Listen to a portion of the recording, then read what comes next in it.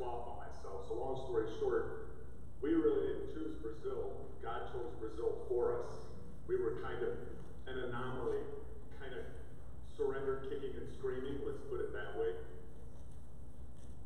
Okay, in Brazil, we started as directors of Camp Maranatha. We worked there for 7 or 8 years. We ran the camp. And then and also during that time, we helped Dave's parents with church planning. But at that point, we completely went out of the camp ministry and just into church planning, and that's where we've been. And then also, we of course host the groups that we keep, that we have not every year, because not during COVID, but we host groups quite a bit and stuff like that. So. Okay, and you just recently spent some time in the U.S. What are some of the things that brought you back, and what did you enjoy?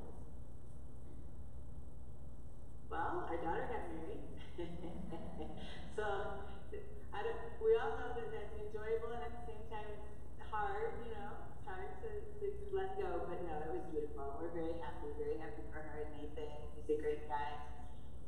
And then of course we're doing our ministry while we were there visiting churches. We did double up because we weren't able to come back last year during COVID, so we saw twice the amount of churches that we would usually see when we're home on furlough. So. And you've been sharing through some of your letters about the challenges the church family in Brazil has faced, not just because you were gone for a while this summer, but because of COVID. Can you bring us up to date a little bit on what specifically has changed about your ministry during the last year and a half, and how things are going right now? Well, the country went on full lockdown for several months, so we literally didn't have church at all from March through the end of August last year. When we finally opened up just for one service, no Sunday school, the next week somebody tested positive, so we shut down again for a couple weeks. Then we were able to open through the end of the year, or January, and then the government shut everything down again till April sometime. It's March. Yeah, March through May, yeah. And I mean, we had 2 to 3 people dying per minute in Brazil for a couple of months. So it was brutal. We're still under a mask mandate, even in public places. They were debating lifting it this last week, and they didn't. So we still have masks on during the whole service, and all the windows open, and social distancing and all those protocols. But COVID is on the downswing right now. For how long, we don't know, so we'll see. Yeah, second wave hit here really hard. It was a full 5 months of just hospitals. People were dying outside hospitals, waiting to get in and just be checked, you know.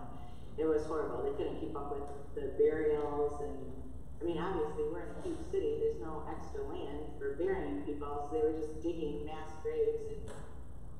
And anyways, it was really rough for quite some time. And one man in our church died, and it was COVID complications that was part of it. He had other issues too, but we were in the States during that time, so that made it extra hard because we couldn't be here for the family or the funeral or anything like that. In fact, there were 3 people in our church who lost loved ones while we were in the States, so it was tough.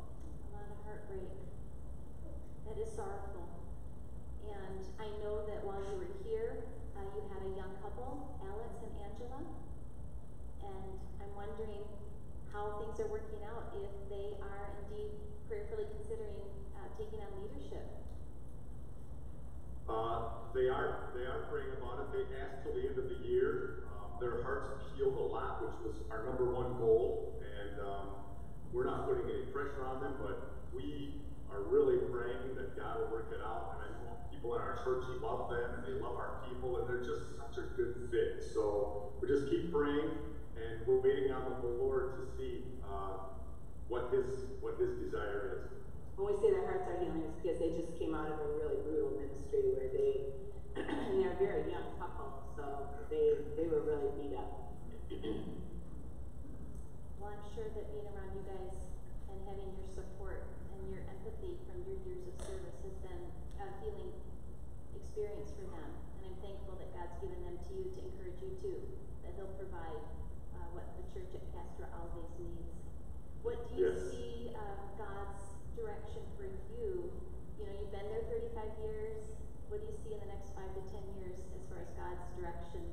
in ministry? Well, there are lots of different options. We're trying to stay here. I mean, here in the present, not necessarily here in Brazil, but here in the present. We don't want to think too far ahead, so we're still all there for Castro Alves. Because if Alex gets on board, the goal would be to slowly transition until we leave for our next mini furlough next September. And then we would come back and begin seeking out other things. I mean, there are a lot of options. One reality, though, is that right now, Mass Missions policy is 70 and you're done. So 8 years at the most, and we're forced to retire. But we'll see. We're not sure yet. There's lots of different options. Helping other churches that are struggling and speaking in different places, and then focusing on using our retreat center for ministry instead of just renting it out, which was a dream we had right when we were able to build it. So yeah, lots of different things. That's something you can pray with us about. Okay, so that's my next question was some specifics that we as a church can be keeping you in prayer about. So, direction for the future, retreat center, ministry. What else? We want to stay faithful and be able to leave a legacy that shows other people that faithfulness in doing the hard things long term is worth it. God keeps opening doors for opportunities for people not only in our church but outside our church too. People contacting us because they respect us and know they're going to get biblical advice, and they seek out our help. A young man I helped lead to the Lord 3 years ago at a Starbucks here. He's managing a Starbucks now. And his wife never became a Christian, became a believer 3 years ago. We got together last week. And here we are in one corner of the little Starbucks place talking. And after about 25 minutes, he talks about how the climate in the Starbucks has changed. And some lady that had been there the whole time on her computer, like 10 feet away from us, turned and said, "That's true. I come to this Starbucks even though it's farther from my house because of the way I'm treated here." And I said to him later, she heard our whole conversation. I mean, we're talking about the Lord, and I challenged him about his wife and serving her, and trying to, love her and coax her to, want Christ like he has. So you just never know what God's going to do. Well, we count it a privilege to partner with you in ministry, remembering you in prayer, financially supporting you. And we just appreciate so much your communication to let us know what's going on there, how you are doing personally, and how we can be more supportive of you. Thanks so much for meeting with us this morning, and I'm sure one of our men will be praying for you in our service with those requests today. Amen. Love you guys. And thank you. We love being so connected to Hope. You guys are a special church in our hearts, and we're so thankful for all you guys. Take care. Bye-bye. Bye.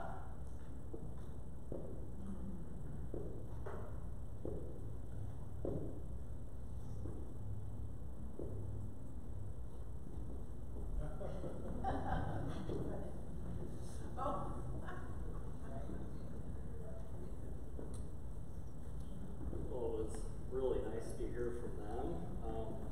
Has anyone started fighting that battle of debating whether or not to turn their heat on at home? Anyone maybe lost the battle? Well, that was the one we were debating on this morning. And as things get colder, leaves start falling and dying. I am just thankful that we trust in a God who does not, and his word lives on forever. And it is from that I will read for our call to worship. Get us to it. I'm going to read a little bit from Psalm chapter 9. Sing praises to the Lord who sits enthroned in Zion. Tell among the peoples his deeds, for he who avenges blood is mindful of them. He does not forget the cry of the afflicted. Be gracious to me, O Lord. See my affliction from those who hate me. O you who lift me up from the gates of death, that I may recount all your praises, that in the gates of the daughter of Zion I may rejoice in your salvation. Let us stand and worship him this morning.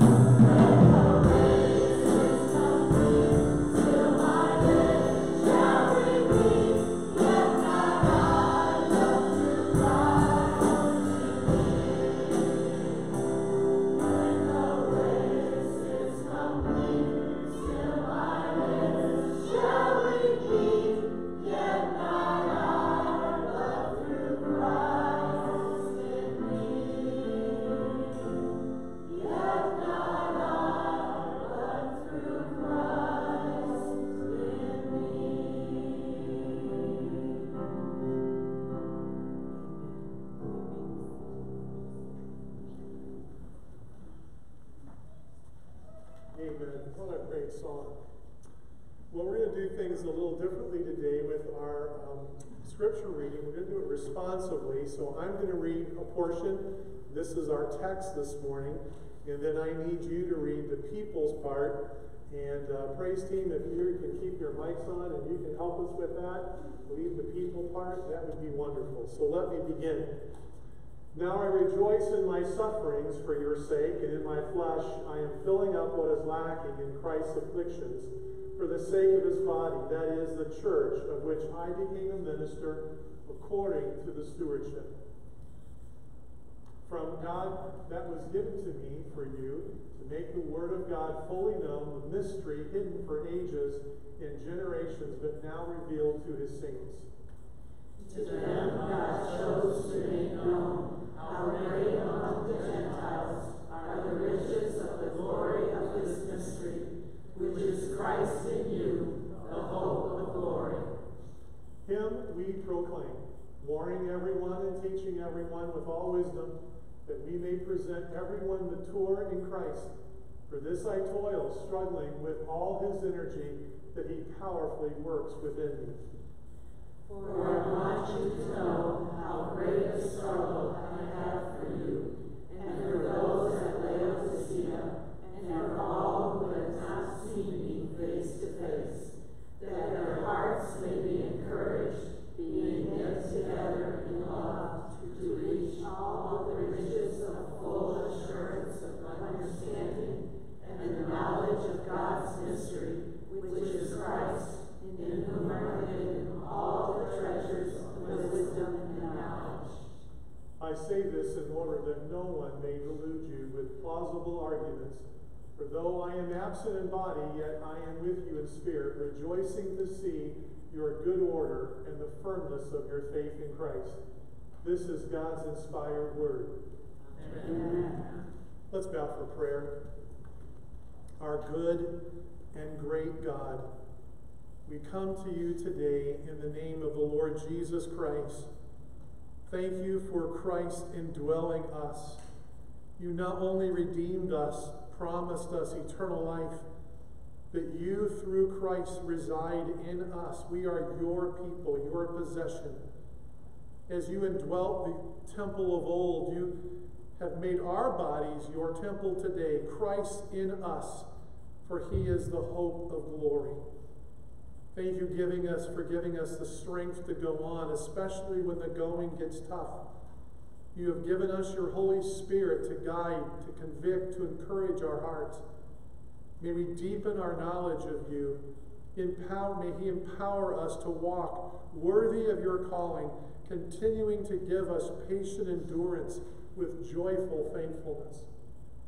We pray today for Dave and Jan Santos. How wonderful it was to see them. Thank you for their faithfulness to you. Continue to help them minister in part of the world much more difficult than our own during this pandemic. We pray for Alex and Angela. We pray, Lord, that if they would be the ones to replace Dave and Jan there at Castro Elves Baptist Church, that you would put upon their heart and help them to heal. We were saddened to hear of some past church abuse that they had suffered, and may they heal there, and then may you equip them to continue the work, protect the church, and build the church, we pray. Thank you for our rescue mission, providing food and shelter for those in need, but most of all for sharing Christ. Thank you that this past week they were able to celebrate their birthday on 110 years of ministry here in Lansing. Provide them the manpower. The staff are tired, they're overworked, and only you can provide relief. Father, we pray for Luan West, our prayer individual of the week. Thank you for her sweet spirit. We pray that you would save her family members who are without Christ. Some have health issues, as does Luan. We ask that you would help them through these struggles, meet her financial needs as well. We are so thankful for Jim Derling's recovery from COVID. Continue to strengthen him. We pray for Cindy Price as she tested positive last week. Thank you. Her symptoms are mild. Continue to heal her body. Protect Matthew and the children. We pray for the Carters, Charlie Ann's parents at home dealing with COVID. Many others are on the prayer list with physical needs. We pray specifically for Jack Davis, Tom's dad, as he recovers at home. Tend to him both spiritually and physically. We pray for our nation, how we need revival. We confess the sins of immorality, greed, materialism, anger, hatred, covetousness. All these grieve your heart. Help us to see Jesus Christ in his glory, and that he longs for us as a nation to come to him. We pray for Chuck Schumer as he leads the Senate. Open his heart to the gospel. May he recognize his need of Christ. Thank you for this church, for the class, and for Adrian. Bless them. Thank you for our good order and firmness in our faith in Christ. You have gifted us. You have so blessed us as a church family. Continue to meet our financial needs here. Help us as we seek to be faithful to your word. Help us to be a growing church, both numerically and also deepening our walk spiritually with you. Save souls, grow disciples, strengthen families, provide encouragement as your word now is taught. Help us to believe it. Help us to assimilate it into our lives. Continue to help us to worship you in spirit and in truth. May Christ be glorified, we pray. Amen. Let's stand, please.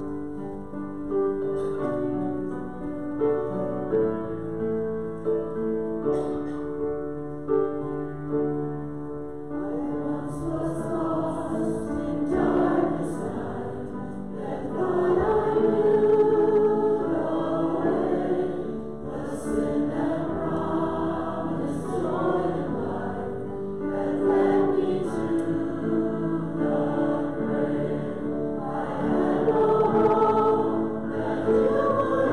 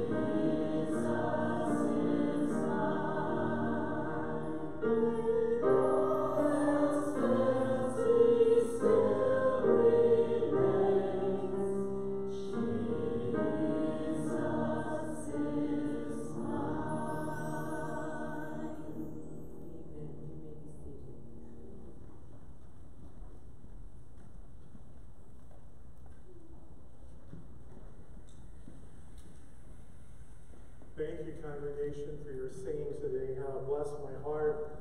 Please take your Bibles and turn to Colossians chapter 1 if you don't have a Bible. There should be one in the chair in front of you. Colossians chapter 1.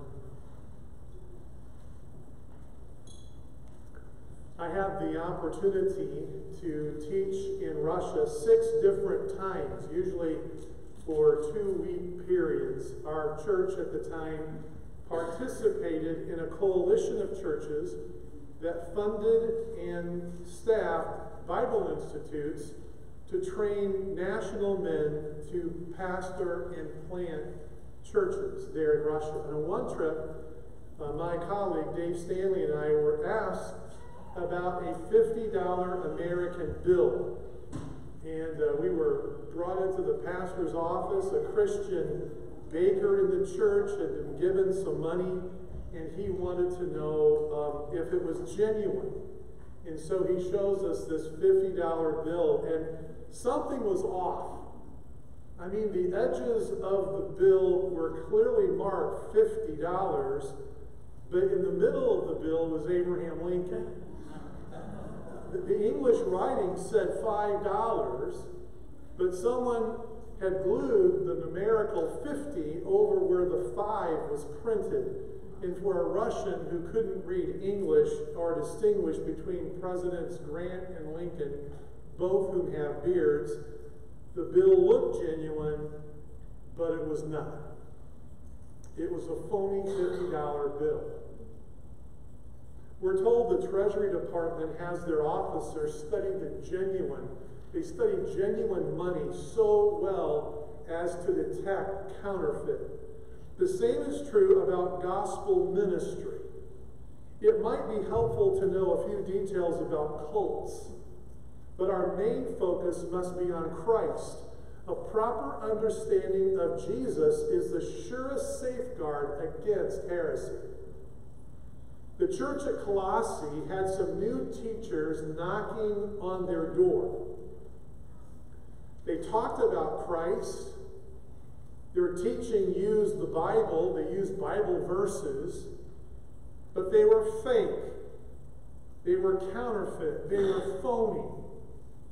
In last week's text, the apostle talks about becoming a minister of Jesus Christ in verse 23. Now he expands that theme in today's text. He mentions it again in verse 25.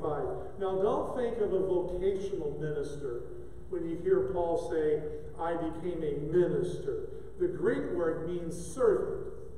So all Christians are ministers. All Christians are servants of Christ.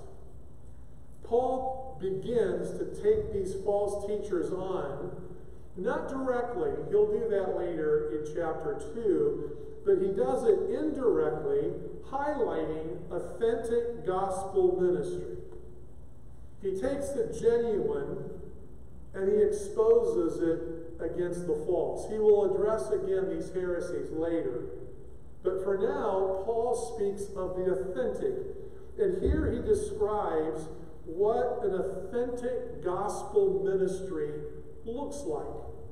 He writes to affirm our confidence in Christ. He writes to arm us against spiritual deception. So I came up with 6 authentic gospel ministry markers. Look at the first. Number 1, authentic ministry involves suffering. Look at verse 24. Look at it.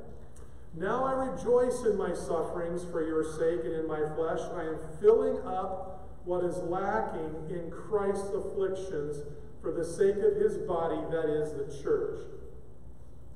Paul endured great suffering in ministry.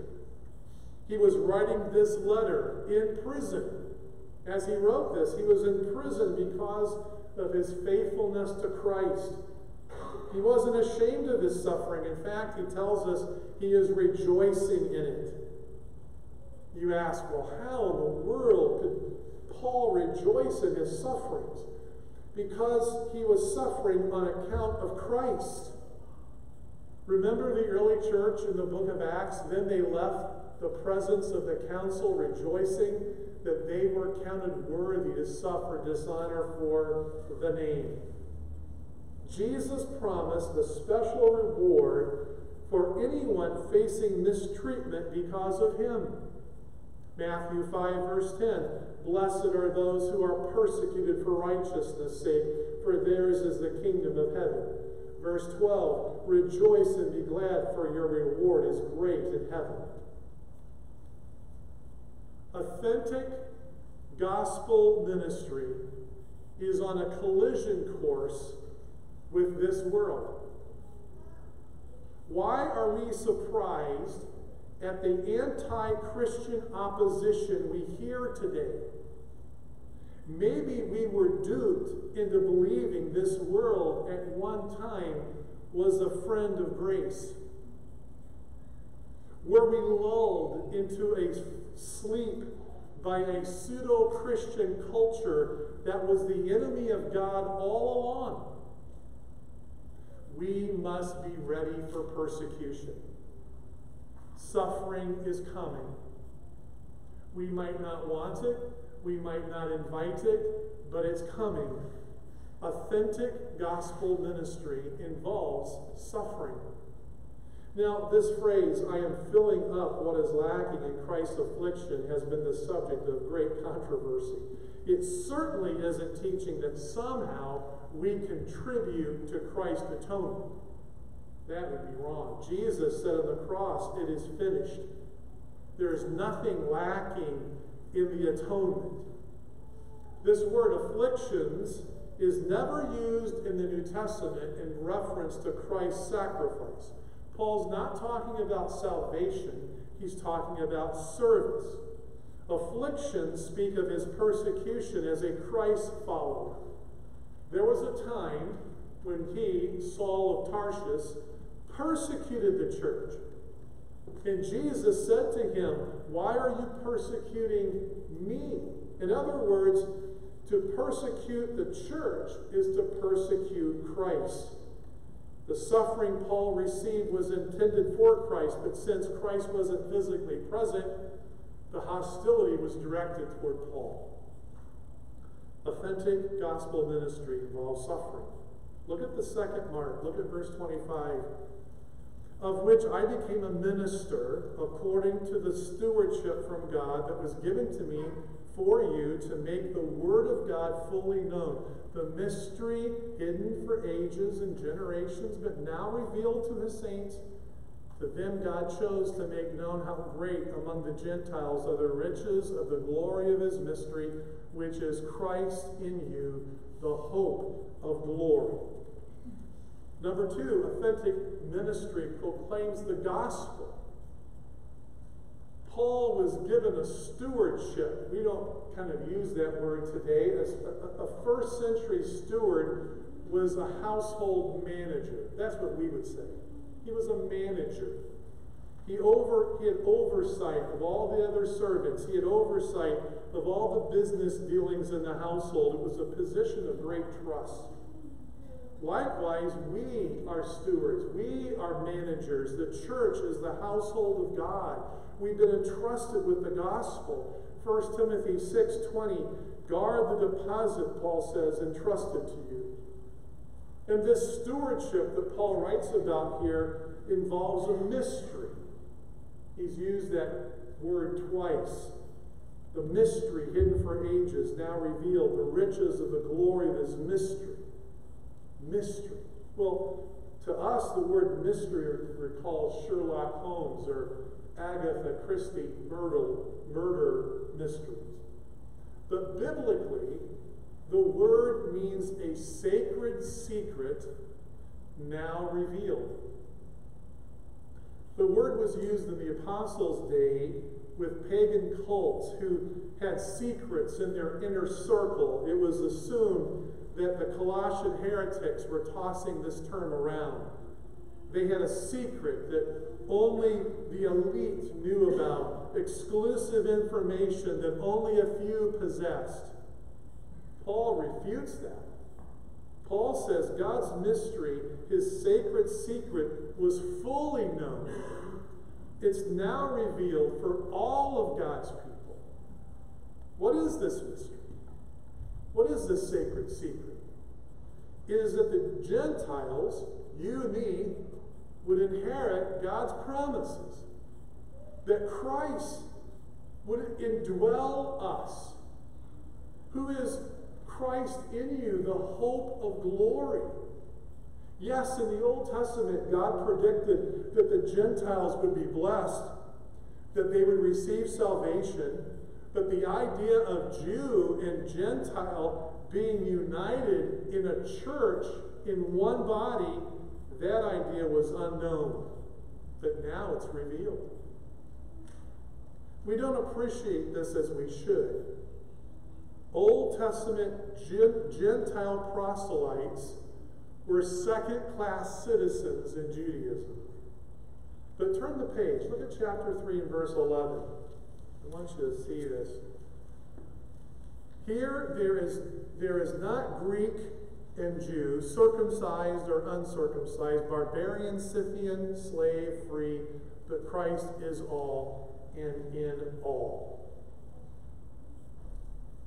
This mystery that Paul writes about also involves God becoming a man, the mystery of God incarnate. 1 Timothy chapter 3, verse 16. Great indeed, we confess, is the mystery of godliness. He, Christ, was manifested in the flesh. He became flesh. He was vindicated by the Spirit, seen by angels, proclaimed among the nations, believed on in the world, and was taken up to glory. Authentic ministry proclaims the gospel, the mystery of God incarnate, the mystery of the church being made up of Jew and Gentile. Number 3, authentic ministry matures the church.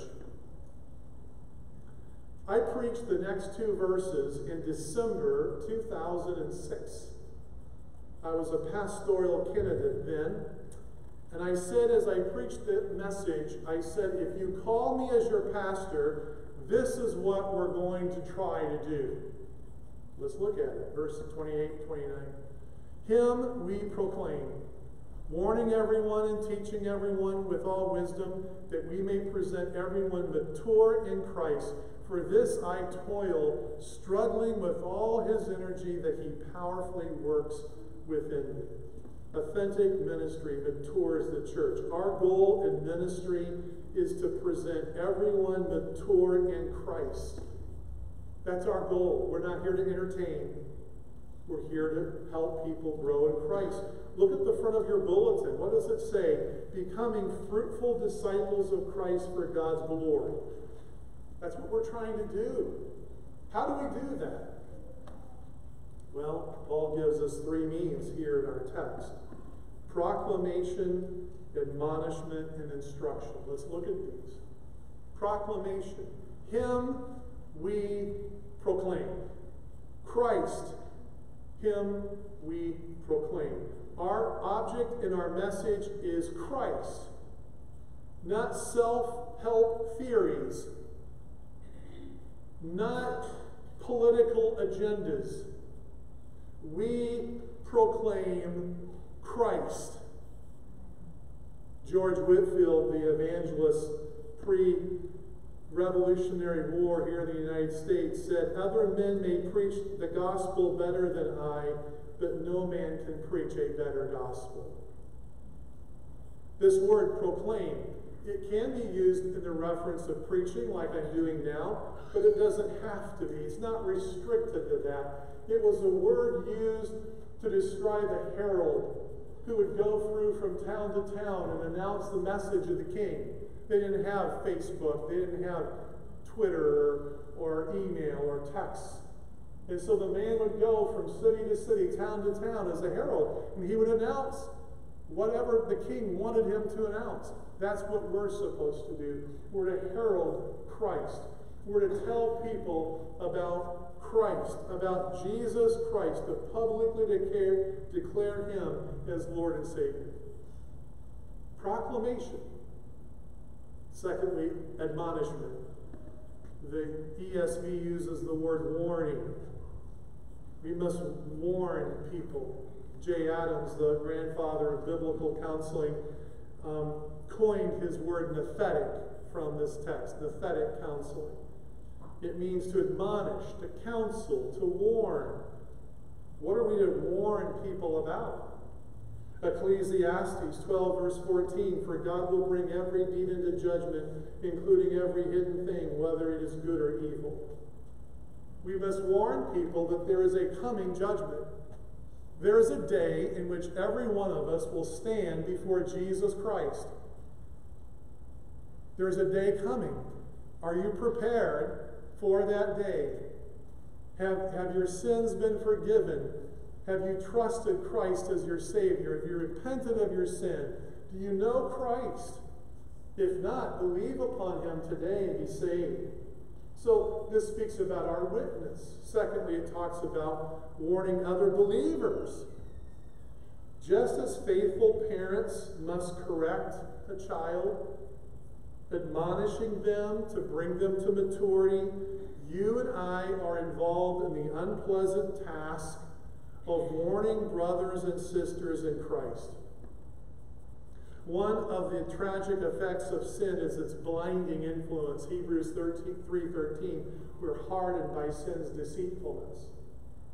How must we admonish others? Well, not in a judgmental spirit, but in a spirit of humility. Galatians 6:1, if anyone is caught in any transgression, you who are spiritual should restore him in a spirit of gentleness. Keep watch on yourself, lest you too be tempted. This is not the job of just Paul and Tom and myself. It's not the job just of our deacons. It's the job of everyone. We are to admonish. We are to warn. We are to counsel each other. So proclamation, admonishment, and then instruction. He uses the word teaching. This is done in our pulpit ministry, in our Sunday school classes, in our ABF classes, in small groups, in weekly Bible studies, the systematic teaching of God's Word. It also involves informal times of instructions, conversations over coffee, counseling, or mentoring others. Who must we do this with? Look at the text. He says, everyone. The word appears 3 times. Our proclamation, admonishment, our teaching isn't to a privileged class. It's not to just a few elite people. No, it's to all people, all races, all classes of people. No one is to be excluded, and this is to be done with all wisdom, with precision, skill, and clarity. Authentic gospel ministry involves suffering. Authentic gospel ministry proclaims the gospel. Authentic gospel ministry matures the church. Number 4, authentic gospel ministry demands work. It demands work. Ministry is not for the faint of heart. And again, I'm not talking about vocational ministry. I'm talking about people serving the Lord in the church. Our task isn't done by accident. It just won't happen by accident. Authentic ministry demands human effort. Look at verse 29. He says, for this I toil, struggling with all his energy that he powerfully works within me. The Greek word for toil was used in the secular to leave one weary to the point of exhaustion. It was said that D.L. Moody would often fall into bed at night and he would just pray, Lord, I'm tired. Amen. Struggling has even a stronger meaning. It can refer to an athlete agonizing in his or her game. Serving the Lord demands maximum effort. If we're going to bring people to maturity, it won't be casual. It will demand our time. It will sap our energy. It will involve spiritual battle. It will cause us to stretch every spiritual muscle, breaking out in a godly sweat. Authentic ministry will not be done by just attending an hour on Sunday morning. Thankfully, we're not left alone to do this endeavor. We just sang, the strength to follow your commands could never come from me. God provides us with strength. Look at the text. With all I serve, with all his energy that he powerfully works within me. This is not let go and let God. Human effort must be exerted, but human effort alone will be useless without God's enabling work. Philippians 2:13, for it is God who works in us to will and to act according to his good pleasure. As we work, he works in us. And this morning, when I was reviewing this, I thought, we could have done number 5, authentic ministry.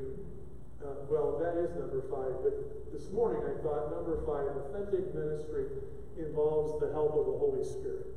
Could have added that. You might want to put that in your notes. But number 5 here, authentic ministry requires prayer. Look at chapter 2, verse 1. For I want you to know how great a struggle I have for you and for those in Laodicea and for all who have not seen me face to face. So let me unpack this. You say, how did you get prayer out of that? Well, let me unpack it. How could Paul be struggling? It's the same word used in chapter 1, verse 29. It's an athletic term. How could Paul be struggling for these believers 1,300 miles away in Colossae or in Laodicea, which was their sister city? How could he be doing that? How could he be struggling? Well, the text doesn't specifically say, but many Bible students think the answer is found in chapter 4 in verse 12. So turn your page. 4 verse 12. Epaphras, who is one of you, a servant of Christ, greets you always, struggling, same word, on your behalf in his prayers, that you might stand mature and fully assured in all the will of God. That's where we got it. Struggling in prayer. Prayer is a struggle. Prayer includes our own needs, but should expand to include the needs of others. One of the greatest things you can do for someone is pray for them. If this is correct, then look back at what Paul's praying for, what he's struggling about. Look at verse 2 of chapter 2. He says, that their hearts may be encouraged, being knit together in love, to reach all the riches of full assurance of understanding, which is Christ, in whom are hidden all the treasures of wisdom and knowledge. If we love people, we will pray for them. Authentic ministry is a matter of the heart. It's not a matter of outward conformity, but about love for God and love for each other.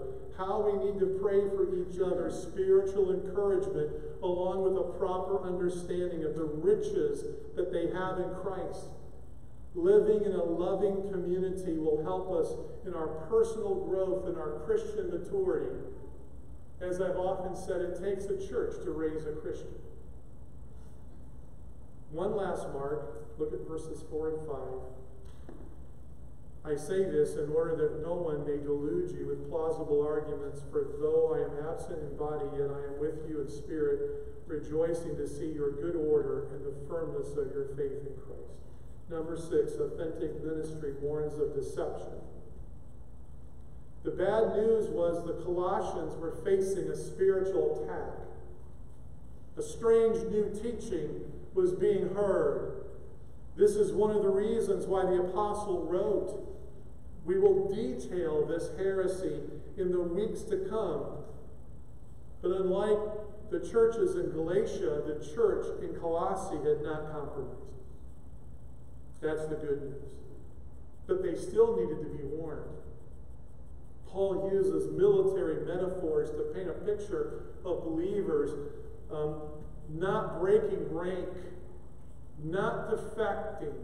He says, rejoicing to see your good order and your firmness of your faith in Christ. Authentic ministry warns of deception. So how do we put this text all together? Well, I borrow how we worded our points to summarize it all. The take-home truth, authentic gospel ministry magnifies Christ. I think that pretty much summarizes it. It magnifies Christ. I see the key to our passage is chapter 1, verse 27, which is Christ in you, the hope of glory. Christ is our eternal treasure. We have all we need in Christ. He alone is sufficient. John Wesley commissioned a young man, Thomas Coke, to send him to the new United States to preach the gospel and plant churches. And the story is told that there at the dock, as Wesley was giving him his farewell, Wesley shouted out to him, "Offer them Christ." Give them Christ. We've been welcomed into God's family. But more. Christ takes residence within us. The cosmic Christ, the image of the invisible God, the firstborn of all creation, the head of the church, the fullness of God, indwells us as believers. After all, his name is Emmanuel, God with us. He does not indwell buildings like he did in the Old Testament. No, he is up close and personal. He indwells us. He is what makes ministry authentic. Christ in us is greater than any crisis before us. Oh, may we worship him. May we adore him. May he be our focus. May he be our life. May he be our measuring stick to be like Christ. Would you sing with me? Oh, come, let us adore him. Oh, come, let us adore him. Oh, come, let us adore him, Christ the Lord. For you, O Lord, are worthy. For you, O Lord, are worthy. For you, O Lord, are worthy. Christ the Lord. Let's stand. For we'll worship him forever.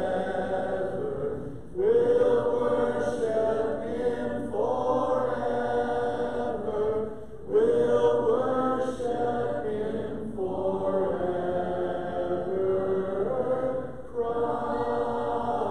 Christ the Lord.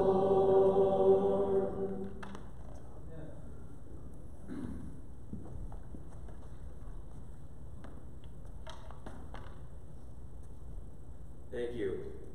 Amen. And as our custom, if any of you desire prayer after our service, Paul and Tammy Recker will be up here to pray with you. And let me close with this verse, this text from 2 Corinthians chapter 5. Therefore, if anyone is in Christ, he's a new creation. The old has passed away. Behold, the new has come. All this is from God, who through Christ reconciled us to himself and gave us the ministry of reconciliation. That is, in Christ, God was reconciling the world to himself, not counting their trespasses against them, and entrusting to us the message of reconciliation. Therefore, we are ambassadors for Christ, God making his appeal through us. We implore you, on behalf of Christ, be reconciled to God. For our sake, he made him to be sin who knew no sin, so that in him we might become the righteousness of God. Amen. Amen. You're dismissed.